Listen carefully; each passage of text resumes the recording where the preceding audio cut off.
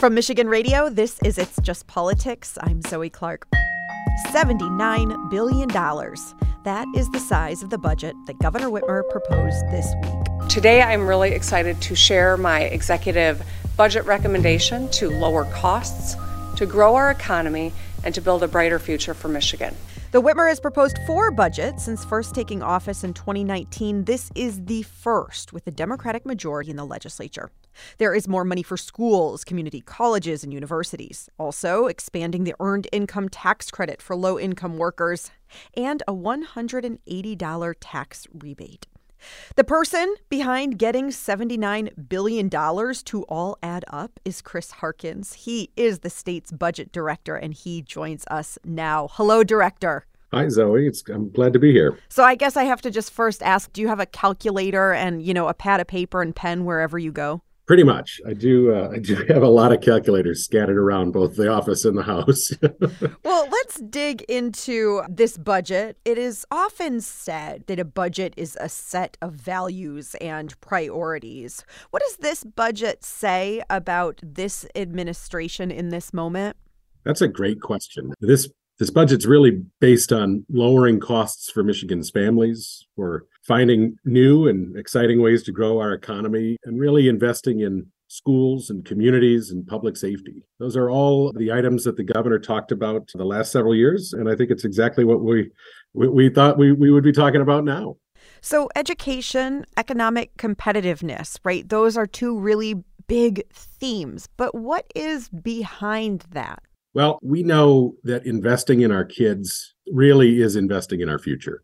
So what you saw from the governor last year and in partnership with the legislature last year was putting a lot of additional resources into our classrooms.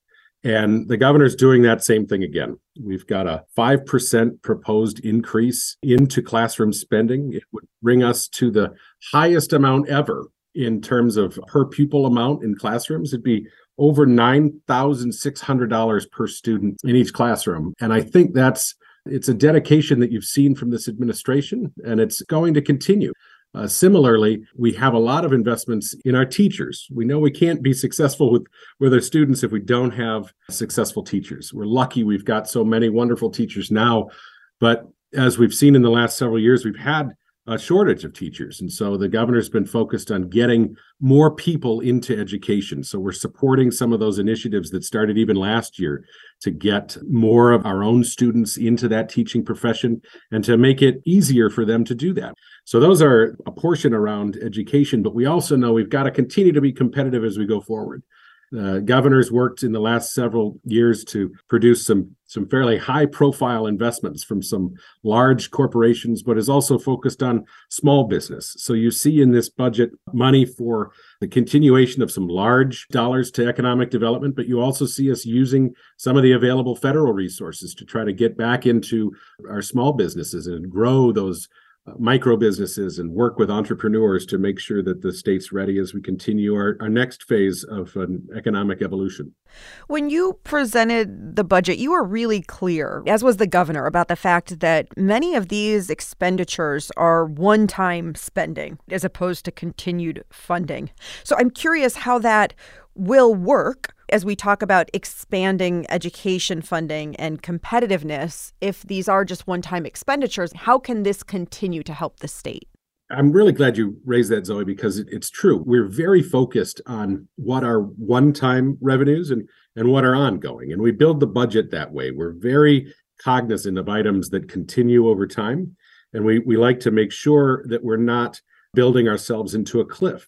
And so what you see throughout the budget are using those one-time dollars for long-lasting impact, but acknowledging that they are one-time dollars. For example, the governor spoke in her State of the State about the need to expand our incredibly successful Reconnect program, which helps to make sure people who are age 25 and older can return to community college or to get their credentialing degrees and have that paid for. What the governor's suggesting now is to lower that age to 21 for now and do that in a temporary way and to use some of our available one-time resources from the federal government to expand that Reconnect program for people who are age 21 through 24 over the next few years. And in that instance, you see us using those one-time resources for something that will benefit an individual for a lifetime. And so that's where you can see some ongoing benefit, even though we're using those one-time dollars. Similarly, we're doing things like that around investments in infrastructure. We have $100 million in the Department of Health and Human Services and another $200 million over at the Department of Environment, Great Lakes, and Energy, both of which are focused on lead line replacement and water quality inside homes. Those are investments that have some ongoing components to them as well, because we know those are long-time issues. But we also know we can use some one-time money to make those sort of infrastructure improvements. And those, when you replace a faucet, that's a one-time cost. And so we know we can do that and do that in a sustainable fashion. The budget comes as the governor and Democratic leaders had already announced proposed tax cuts, including rolling back the state's pension tax, increasing the earned income tax credit. Getting a lot of attention, though, is the one-time $180 check that the governor says she would like to go out this spring to tax filers. How did you come to that number? Well, Zoe, that's a number that's actually been kind of in response to some early conversations around the budget. In the actual budget document itself, that number isn't found in the exec rec. That's actually something that comes with negotiation with the legislature. And so that's a conversation. I think it's a great example of exactly the sort of thing that happens in a budget process, right? The governor kicks off the process by sharing her priorities. And then when we send that over to the legislature responds in kind. As you point out and did at the top of this segment, this is the first time that the governor's been able to work with a Democratic majority in the House and Senate. There's a lot of common values there. And I think what we've found is that they've landed on a number that works for all three sides of that conversation, and still delivers an opportunity for individuals that is still a meaningful size rebate to them, because we know that people around the state are struggling with the impact of inflation. And this is a way to try to get some immediate relief on top of those other items that the governor's talked about for some time, the working families tax credit, as well as the pension tax, that continue to make ongoing impact in individual lives. This was a budget that was proposed in front of a Democratic-controlled legislature. I'm curious how that informed your decisions that you all made over these months and months when you were putting this budget together, knowing that for many of these items, you likely have the votes. Well, Zoe, we start the budget process officially in September, and so that predates any bit of an election. Obviously, we've finished it a little bit after that. What I find as we've done this now for a few years, there's a lot of common goals with the legislature, regardless of party. For example, we talked earlier about getting more money into the classroom. We've been successful in doing that, the governor and the legislature, the last several years, regardless of party. And so I think as we built a budget, we know we want to invest in our students. And so that's kind of a foundational piece. And it's a large chunk of what we do as we begin a budget process. So there's a lot of those sort of pieces, I think, that really informed and we're going to be included regardless of who was in charge of the legislature. I do think that it allows us to have more conversation around some of the other initiatives that the governor has provided to the legislature previously, things like consideration for electric vehicles or for chargers. I think that there's perhaps a different likelihood of success there. But as we put a budget together, we really focus on the priorities of the governor. And I think, as you point out, perhaps there's more likelihood that those priorities are shared in the legislature now than previously. But again, we've had tremendous success in investing with our legislative partners, even in these last several years. Chris Harkins, the state's budget director, proposed a budget of $79 million for the administration earlier this week. Director, thank you so much for your time. I'm really happy to be here, Zoe. Thanks for having me. Let's turn now to Eric Nesbitt. He is Republican Senate Minority Leader. Hello, Senator. Welcome. Hey, thanks for having me on, and appreciate the opportunity. Absolutely. So I want to just first top line get your response to the governor's budget proposal this week. It's big with a capital B. Senate Republicans are prioritizing issues that matter most to hardworking taxpayers from across the state. And so as I look at it with a $9 billion surplus the state has, how do we use that in the best manner possible, in an efficient manner to pay down long-term debt, invest in one-time, whether it's infrastructure on roads, bridges, capital infrastructure needed at our schools or dams or water and wastewater to clean up our rivers and streams. And these are the areas that I know we came together a year ago in a bipartisan manner. Republicans and Democrats did a $4.5 billion water, wastewater, and dam projects that are one-time spending. And those projects usually last 60, 70, 80 years plus. And those are the kind of investments that I'm looking at being able to make. We also need to be looking at ways that we can save money going in the future. And I look at that as lowering our long-term liability and our long-term debt. And I think we need to make some more aggressive payments into paying down some of our pension obligations for both public schools so that we can make sure that our educators have pensions when they retire. And I think there needs to be some further payments into that than what she proposed. I think there's some more aggressive ways we can pay down some other long-term debt while investing in infrastructure, along with providing meaningful tax relief. When you are looking at this budget, can the Republican caucus get behind? I mean, I think there still needs to be a lot more meat on the bones. The challenge with a lot of the proposals that the governor's done is that a lot of them are 4-year phase-in. And so you don't see the entire fiscal impact on some of these for 4 years out. We're at flush times right now. And, for example, their pension exemption that they're pushing is a 4-year phase-in. The pre-K proposal is a 4-year phase-in. And so I think we need to look at what the budget is and how do we actually make sure that we can afford these in a long-term manner, that we don't get back to where we were back in 08, 09, and 10 with a lot of spending programs that we can't afford. And that's why I think it's so important to prioritize things such as paying down long-term debt that saves us more money into the future, and also investing in hard infrastructure that, again, lowers maintenance costs going into the future. You mentioned long-term relief. What does long-term relief look like for you? Yeah, I think if you look at individual levels, I think what we're looking at is lower the overall income tax. Even Democrat Governor of Connecticut, Ned Lamont, proposed an income tax cut earlier this week in his budget. We can afford it. I'd like to see a child tax credit that's involved in there. I know Senate Republicans proposed a $500 per child tax credit. And those are the two components that I think are very important. As you saw with the Citizens Research Council last month, which is considered a nonpartisan group here in Michigan, they said that the state could do the earned income tax credit, could do a retirement exemption for retirement income, and could do a rollback on the income tax and still have over $500 million of ongoing revenue.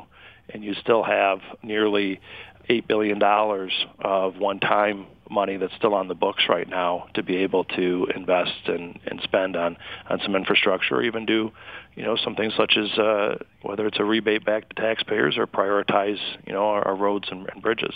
And one thing I was a little surprised by that the governor didn't have a major proposal on fixing our roads in the budget. That's what she campaigned on 4 years ago, was her center stone of her campaign. I know 4 years ago in her first budget, she proposed that 45-cent per gallon gas tax increase, which I think reached the legislature in a big thud. However, I do think that there's a lot more that we could do, potentially putting aside a few $1 billion in an infrastructure fund to be able to do larger transformational statewide projects that are just going to get more expensive down the road if we don't tackle them today. Senator, I'm curious what you see as your role in these budget negotiations now going forward. You are leading a minority caucus in the Senate. Do you see your role as coming to the table with your own priorities, or do you see your role as negotiating things that are being set out by the Democrats and by the governor? Yeah, I think it's both ways. I mean, you have the appropriations process and committees for a reason, is that each of our members are serving on these policy committees and on the appropriations committee and these subcommittees as they go through this budget.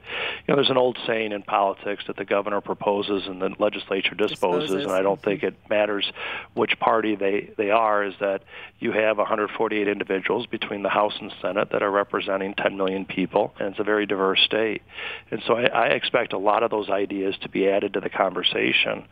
I think it'd be very troubling if we saw a budget that was just passed with 56 Democrats in the House and 20 Democrats in the Senate and just the governor's signature. I think you're going to need to look at doing this budget in the middle 70%. Let's find ways to come together and negotiate and find ways to invest in these priorities. The leaders of both the House and Senate, both Democrats and Republicans, and the governor meet for what's called quadrant meetings. When do you expect discussions specifically around the budget to begin? Well, I hope that they use the committee process. Over the last 4 weeks, we haven't seen the committee process used much, especially in the House. And I remember 12 years ago when I was a freshman member in the State House on the Tax Policy Committee. We were dealing with the tax reform proposal in 2011 that went ahead and scrapped the old Michigan business tax, took us to a 6% flat corporate income tax rate, and went ahead and took a lot of deductions and credits away and lowered the overall income tax.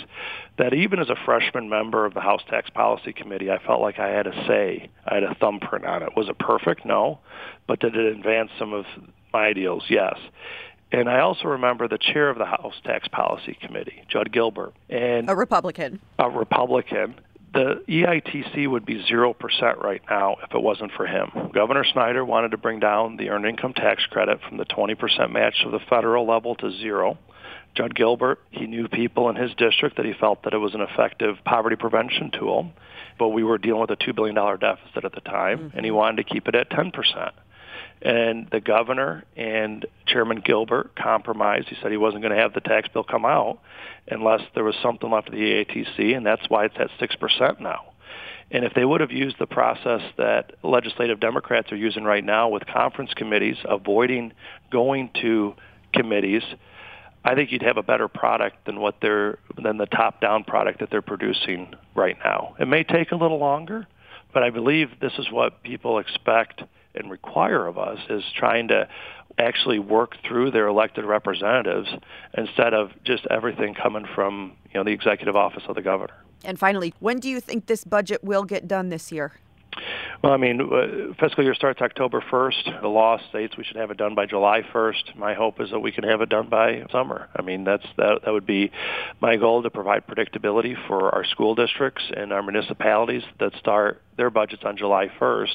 That's the tradition that Governor Snyder started, was having the budgets done before July 1st. The last few years has been a little challenge between COVID and other items, and figuring out how to negotiate between the legislature and the governor.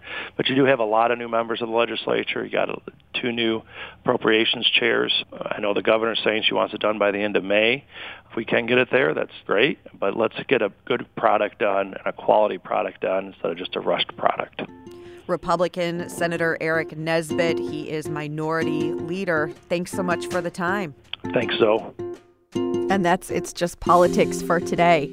Hey, if you're looking for more details on the state budget, we've broken it down for you. Head over to michiganradio.org. And if you're looking just for more politics, you can subscribe to the It's Just Politics podcast. Subscribe wherever you get your podcasts from. I am Zoe Clark. Have a fabulous weekend. Let's talk again next Friday.